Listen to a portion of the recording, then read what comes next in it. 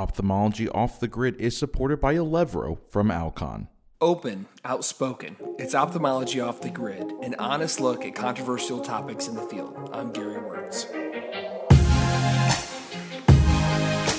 When you're picking a lens for your cataract patients, toric IOLs are a much-loved option. However, the process for selecting the appropriate lens can be complex, especially when you're working with multiple measurements from different devices.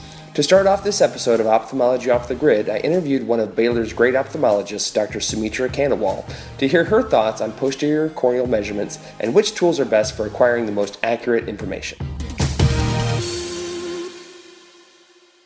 Gary Wirtz with Ophthalmology Off the Grid, and today we have with us Dr. Sumitra Khandelwal. And Sumitra, we're really excited to talk to you about your practice and the expertise that you bring to toric IOLs and especially posterior astigmatism. But before we get into all that, I'd just like you to give us a little bit about your background, tell me a little bit about your training, and we'll just kind of go from there. Sounds great. Thanks, Gary, for having me here on Ophthalmology Off the Grid.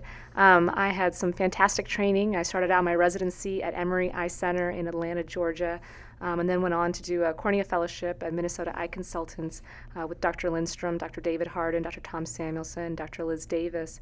And now I am incredibly lucky to be at Baylor College of Medicine as assistant professor.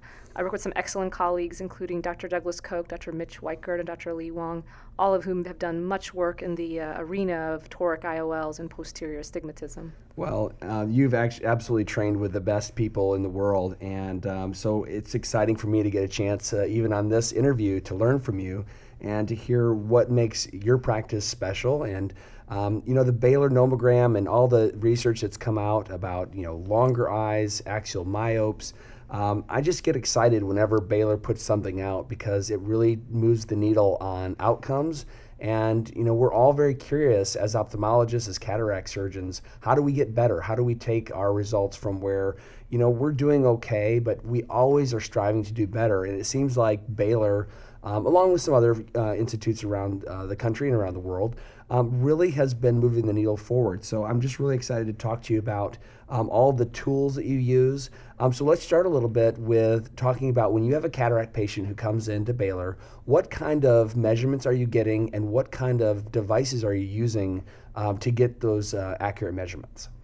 Yeah, we definitely strive to do the best for our patients. And so even though there's some great biometry and great topography out there, we still believe in measure multiple times and measure with multiple devices. And so we don't go with just one or two devices. We're very lucky. Dr. Koch is a big advocate of patient outcomes, and therefore there's really many toys and many tools that we can use at our institution. Currently, for most of our cataract patients, we are using a biometry data. We do like the lens star because of its accuracy, especially with low amounts of astigmatism and how many measurements it can take for us, plus the ability to throw out some of the standard deviations with that. Right. We definitely teach our technicians to look at the image carefully. It's very easy just to say, oh, these are the lens star measurements, but you have to have an active role and really work with your technicians to do that. In addition, we've got some great topographies. We are currently using the iOptics Cassini for the anterior curvature, and it does provide some information about the posterior cornea as well. We're using the Zimmer Galilei as well. We really like the fact that it's got both the Placido image as well as a Scheimpflug image, and we kind of use it for both cataract surgery, but also for looking at some of the Placido image, maybe catching some subclinical anterior basement membrane dystrophy. We have two printouts that we do for the Galilei, one that has the general total corneal astigmatism and the anterior corneal astigmatism and posterior corneal astigmatism, but a different one that actually prints out the Placido in a very large format so that we can catch any subtle ABMD, any subtle areas where the Myers are not accurate. And so, we used to use other topographies as well. There are fantastic topographies out there. We kind of limited to these three because we feel like that's better for our clinic flow. And then, of course, we've also got the Aura available for us intraoperative if we needed to as well. Well, I think that's those are just amazing devices. And, I agree exactly with what you're saying, that measuring multiple times with multiple different devices allows you to have that confidence especially when all of the numbers agree, at least within certain tolerances. Tell me a little bit about those cases, because we all have them when we do multiple measurements with different devices and we get different data. Walk me through how you go, your process when you go through trying to pick a lens or trying to determine if your lens calculations are accurate. When they don't all agree, what device are you really looking to be your tiebreaker, so to speak? Well, with 3 devices, you definitely can get 3 different measurements depending on the cornea. I like to take a step back and try to figure out why I'm getting that. For low amounts of astigmatism, sometimes the magnitude is difficult, and so it may help to remeasure, but it may actually help to split the difference between the axis. I mean, I sometimes expect the axis to be very different, but those are also patients that you're rarely treating their astigmatism. For patients where we're going to treat their astigmatism or at least address it, it sounds, after all this electronic stuff that's out there, all this great technology, I take a pen and paper and write down the values because I don't want to get too bogged down by the details. Write down the magnitude, write down the axis.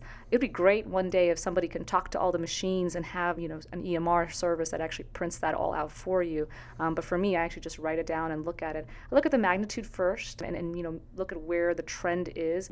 I sometimes do also get the IOL master as another opportunity to just measure something for our toric patients, but not always. And I look at those numbers, and I really have liked, actually, we've used the iOptics Cassini, and I've actually very much liked the magnitude for that. It's really been very accurate as far as that goes. It's actually correlated very well with repeatability studies, and it's correlated pretty well actually with our biometry data. And so usually the LensStar and the iOptics Cassini will match up nicely, and then the Galilei will provide a third measurement for us.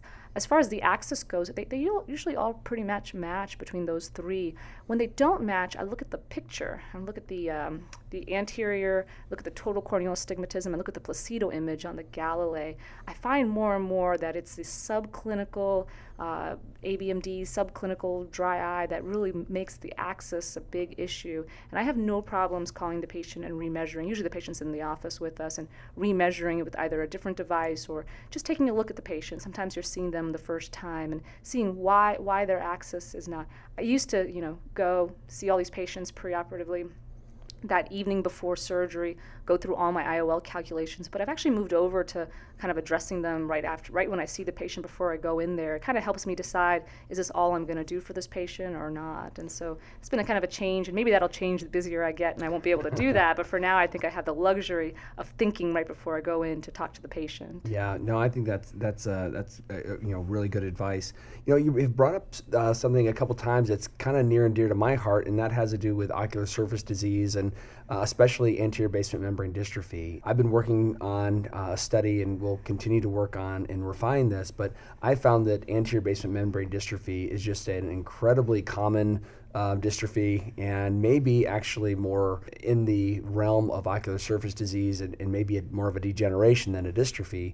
But I've been actually doing some keratectomies on patients who have ABMD.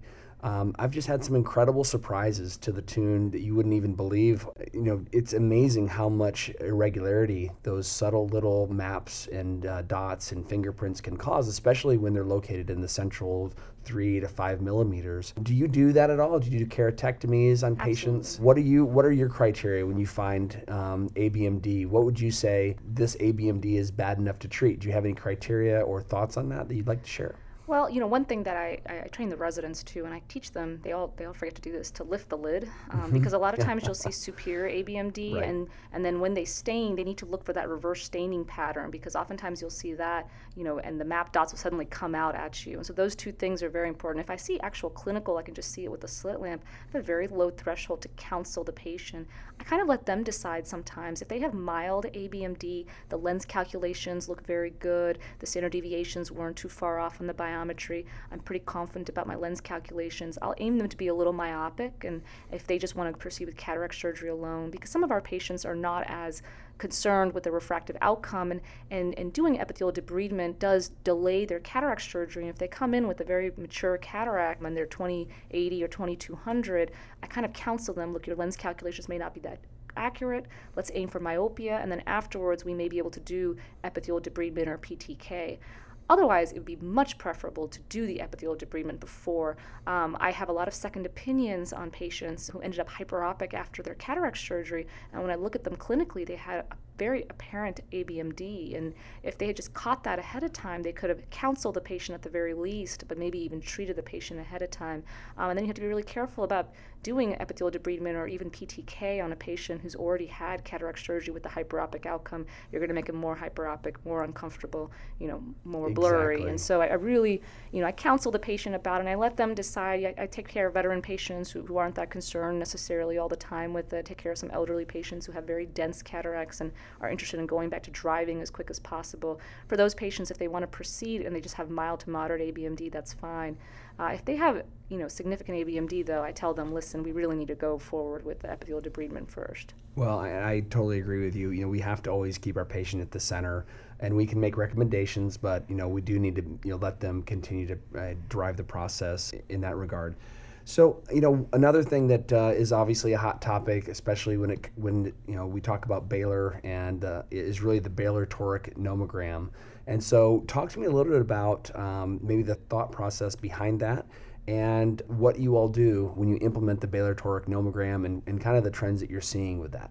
Well, much credit needs to be done to Dr. Koch, Dr. Weichert, and Dr. Wong, who really went into the work to do the Baylor nomogram. Dr. Koch was noticing that he was having these surprises with some of his patients after a toric placement. And so looking back, they had the Zemer-Galilei data, which showed the posterior cornea. They found over time that although anterior corneal axis changed over time from with the rule to against the rule, the posterior cornea essentially stayed the same. And 85 to 90% of patients actually have with the rule posterior corneal astigmatism. You have to take a step back and think about it mathematically. The posterior cornea is negative. So really, it's the opposite of what the anterior cornea is. So if you have a with the rule anterior cornea and a with the rule posterior, you're actually subtracting out the posterior. And so that's why some of these patients were ending up with flipped axis over time. So there's really two things about it that you have to think about. One is the posterior cornea, and it helps to measure the posterior cornea because not all patients are actually with the rule. Some patients are against the rule, in which case the Baylor nomogram is not going to work for you because it's actually the opposite of what most patients are. So that's important, especially if you've got a device that measures the posterior cornea, to think that not everybody has a device, though, and some of these devices are very expensive. So looking at the Baylor nomogram, it does work for most patients if you just have anterior corneal measurements, and it's able to basically help you from flipping the axis on with the rule patients and help you from undertreating patients who have against the rule. We've got some great devices out, too, that are measuring the posterior cornea. We're not sure what to do with that number yet. I think more work needs to be done into it, and more work needs to be done as far as repeatability and predictability of those posterior corneal measurements and the total corneal astigmatism. But, it sounds like it's going to be a great avenue as far as measuring the cornea, the posterior cornea. In addition, the aura is kind of nice because it can actually measure both for you and give you maybe a tiebreaker if you're looking between, two different torics, if you have that available. You can actually have a bad outcome in two different ways if you don't put the right toric in. If you don't take account the posterior cornea, like we talked about, then you'll end up having some very odd results afterwards. In addition, a patient who's young is with the rule, and over time they become against the rule. We don't know why that is. I mean, there are some theories that maybe it's stromal degradation because of their aging. Maybe it's epithelial remodeling because of the lid, because of exposure, because of tear film. But if you take a young person, leave them with some residual with the rule anterior, it'll actually help them over time because they'll become more against the rule over time. So you have to keep that in mind, too. Not only is the posterior cornea important, but also the changes in the anterior cornea are really important, too, especially considering the age of the patient. And I think that's a great point. We think about the cornea and we think about numbers and static, measurements, but this is a living tissue that does have the ability to change over time. And it's sometimes frustrating that we want it to be one thing and it's really another, and we want rules, but the cornea doesn't know that it needs to have rules and doesn't follow our rules. But nevertheless, we really do appreciate the fact that the doctors like yourself and the ones that you work with have spent so much time and dedication and effort to making our profession better, especially with reduction and elimination of astigmatism. And so, Sumitra, I just want to say, thank you so much for taking some time to come in today to talk to us about, your expertise. We clearly want to follow your progress throughout your career at Baylor. And if you ever want to come back on and you have other topics, feel free. So thank you so much. Thanks, Gary. This has been great. Fantastic. Excellent. This has been Ophthalmology Off the Grid with Dr. Gary Wirtz. Until next time. Dr. Khandelwal gave us some great pearls for astigmatism management before surgery, but I wanted to get some more insights into what to do when there are issues after surgery. To explore this, I sat down with Dr. John Berdahl to hear his take and to learn more about Astigmatismfix.com, a tool that helps surgeons fix residual astigmatism caused by common measurement deviations.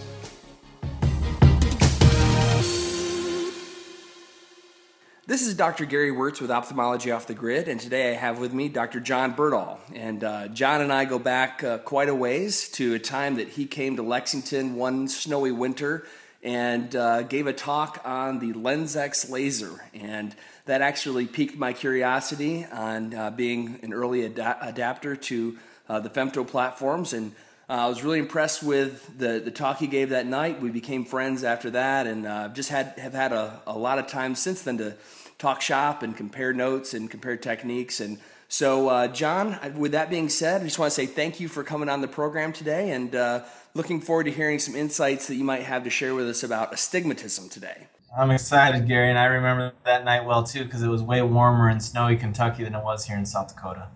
Yeah, exactly. So, John, one thing that I think boggles physicians and especially cataract surgeons has to do with picking toric lenses, taking measurements, trying to figure out the right algorithm and perhaps the right technology, the right combination of tools to use to diagnose astigmatism accurately preoperatively, and then what happens after surgery when maybe we didn't hit the mark. Either the lens has rotated, the patient has residual astigmatism and we can't quite figure out why, or the lens was the wrong power.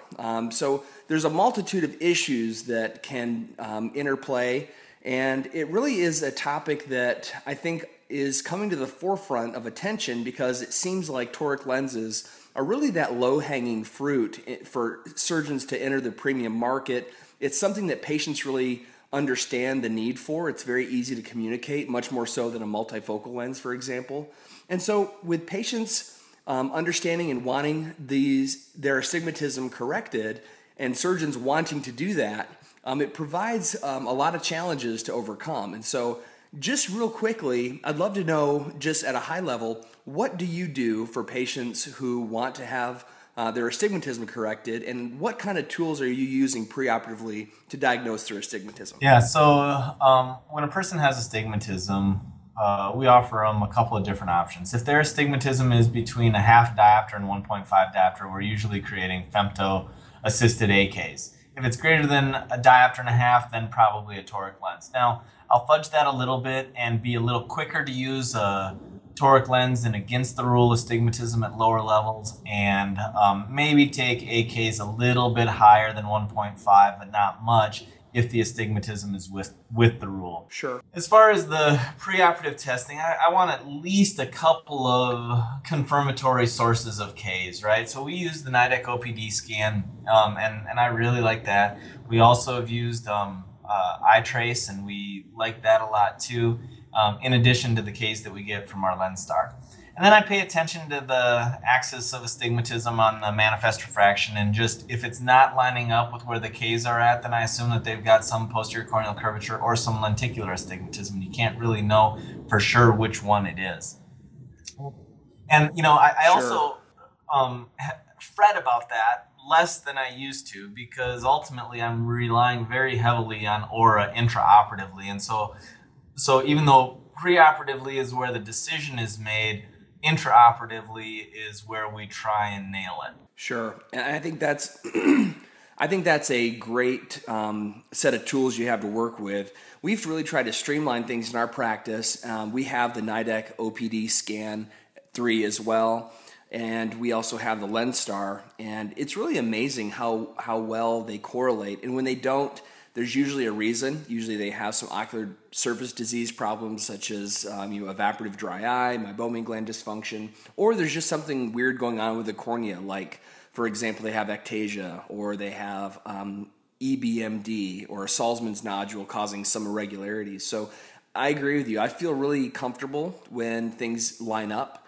But I know some people will use 8 different topographers or corneal analyzers, and at some point you have to kind of declare what you're going to use and what you're going to trust. And so I kind of find that you've got to find one or two, well, probably more than one, but you need to find 2 or 3, but I don't think more than 3 devices to use routinely on your patients to find out what is really going on with their cornea. I think beyond that, you start kind of chasing your tail and you don't know what to trust. Do you agree with that?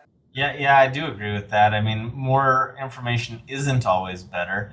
And some of these machines aren't designed to give you the same information that you get from, so for example, let's say Barion gives you a little bit different Ks than a LensStar gives you because it's measuring different points.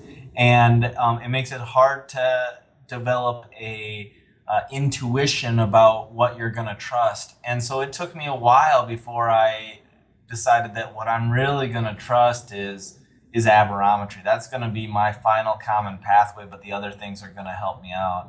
And I wanted to back up just a second because I think that it's always worth talking about correcting astigmatism in terms of what our goal is. The patient doesn't really care about astigmatism. They care about how they're going to use their eyes after surgery. And so I really think about it in terms of, do you want to wear glasses? Are you hoping not to have to wear glasses after cataract surgery for distance or not having to wear them much at all? And then take that approach first with the patient. How do you want to use your eyes after surgery? And and early in your kind of monologue at the beginning, you talked about how the toric lens is low-hanging fruit. And I think that that's mostly accurate.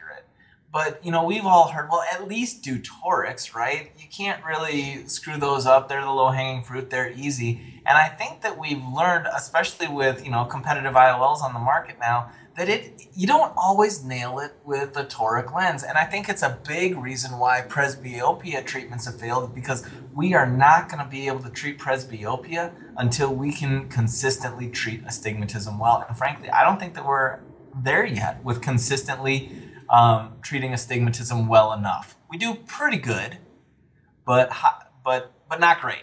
And I think that's a great point, and something to along the same lines. When I talk to patients about correcting astigmatism, I never use that term. I always talk about reducing their astigmatism, because the reality is most patients, if you refracted them, they could pick up a quarter or a half or maybe even more. But the reality is, if you're reducing their astigmatism, these patients notice a qualitative improvement in how they see versus, comparing their post-op vision to their pre-op vision. And so I think you're exactly right. It's all about goals. It's about discussing what the patient wants. And the reality is, I think that when I say low-hanging fruit, I think the patients are more forgiving of leaving a little residual astigmatism, even though that's not our goal. Our goal is perfection. But typically patients are a little bit easier to please in the toric category because they're seeing such a tremendous difference based on what they've been used to. I think that's right, and you're only fixing one problem, whereas with presbyopia, you better fix astigmatism and presbyopia. With astigmatism, you only need to reduce the astigmatism. Exactly. I totally agree. Now, John, one other tool that you have created that really goes beyond just the normal average physician's understanding and desire to correct and understand toric IOLs specifically is your website, astigmatismfix.com. Can you talk a little bit about that tool for those out there who may have not used that or haven't heard of it, and discuss maybe some of the things that you've noticed as you maybe been able to look at the traffic patterns on there in terms of what things are needing to be corrected and why?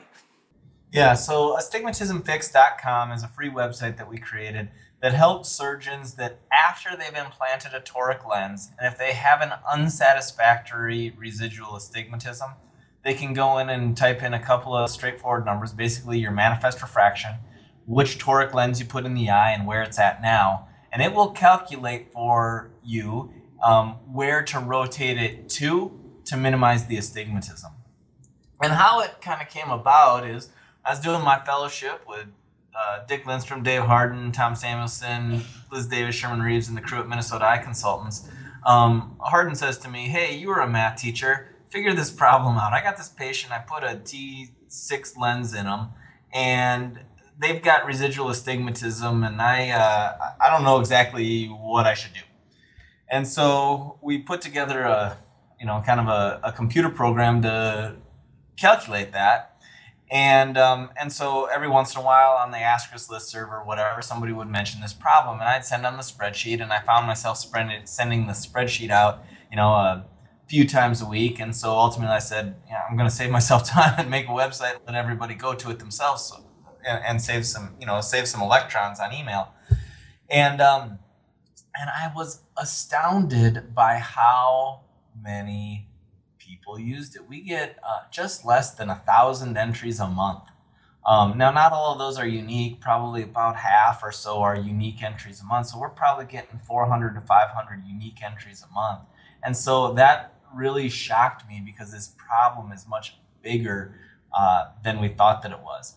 And so because we've got this huge database, we're able to look at it and say, what does this mean? What can we learn from this? Why are people having residual astigmatism? And there's a couple of things that we learned from analyzing over 30,000 entries. Number one is that when residual astigmatism occurs, about 70% of the time, it's because the preoperative measurements were not indicative of what would be the ideal final location of the IOL. And so I'm going to say that one more time. The preoperative measurements weren't indicative of where the ideal position of the IOL should be at the end. And then what we also found was that when there's residual astigmatism, about 70% of the time the IOL is rotated more than 5 degrees. So 50% of the time, think of a Venn diagram, it's an overlap of those two, and it's a combination of those two and compounding errors that gets you to a place where they have, 3/4 or more of astigmatism.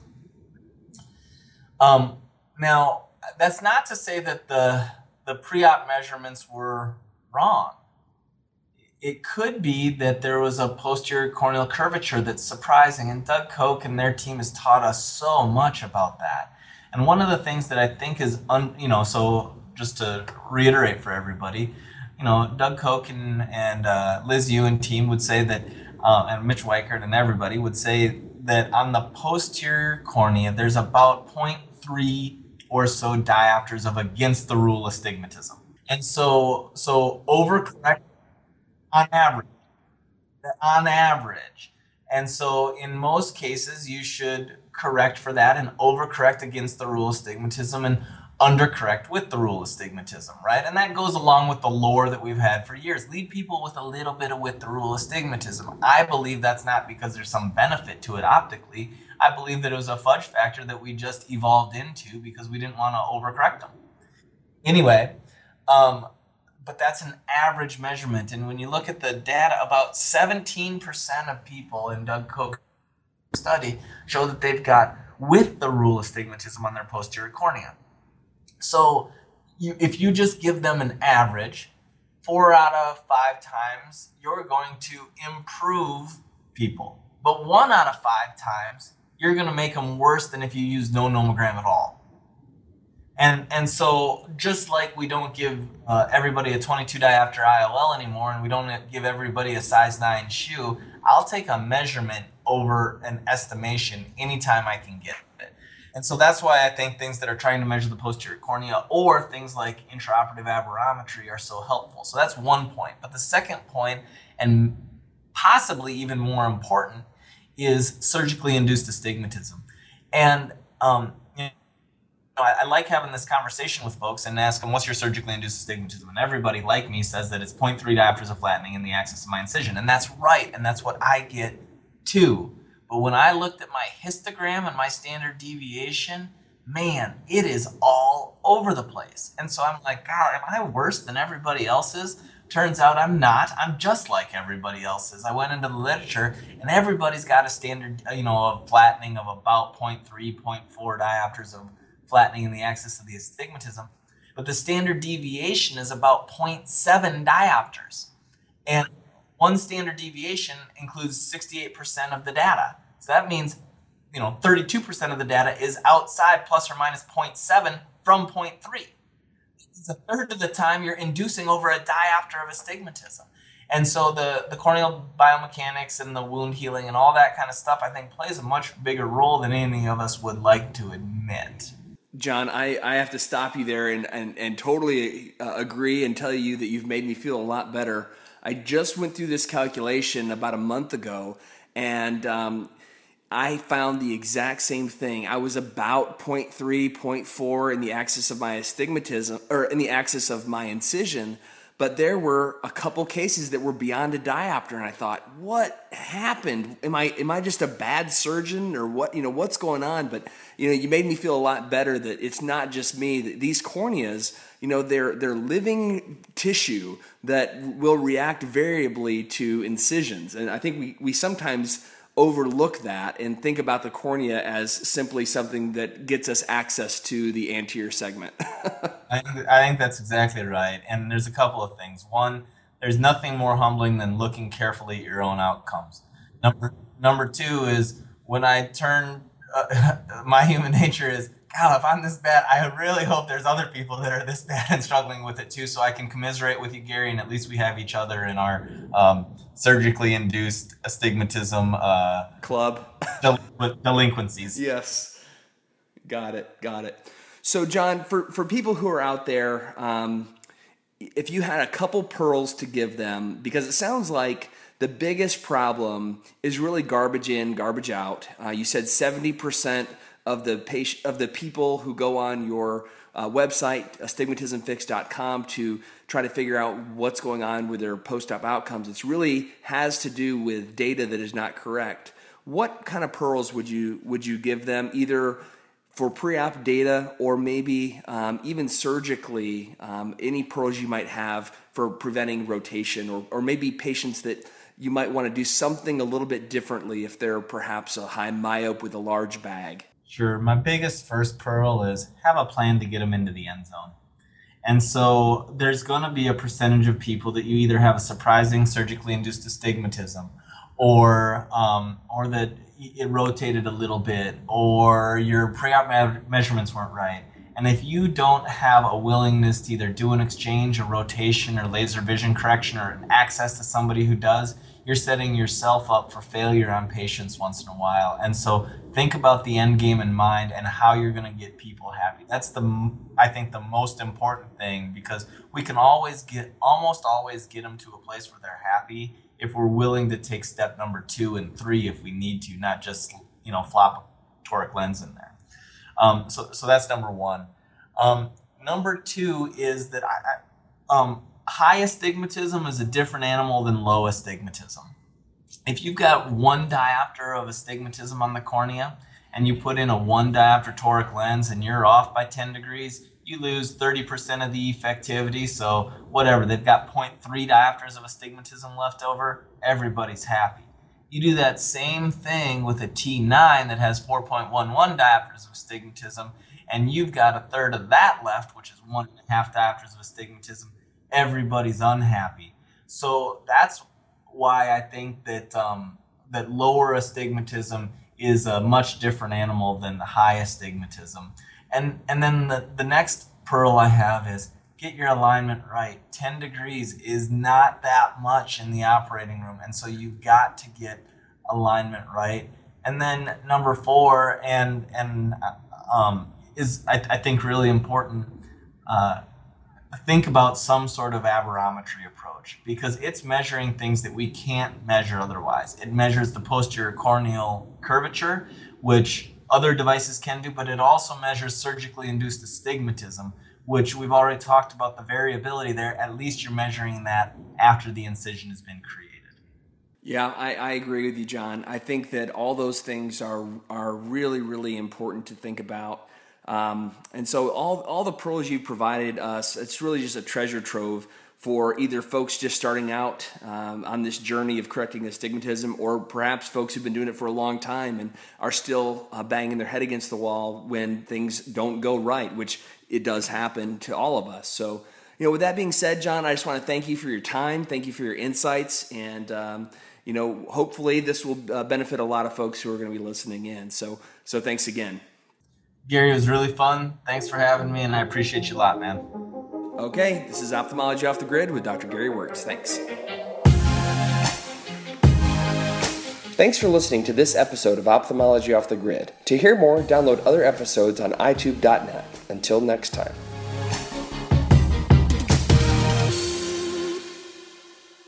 Ophthalmology Off the Grid is supported by Alevro from Alcon.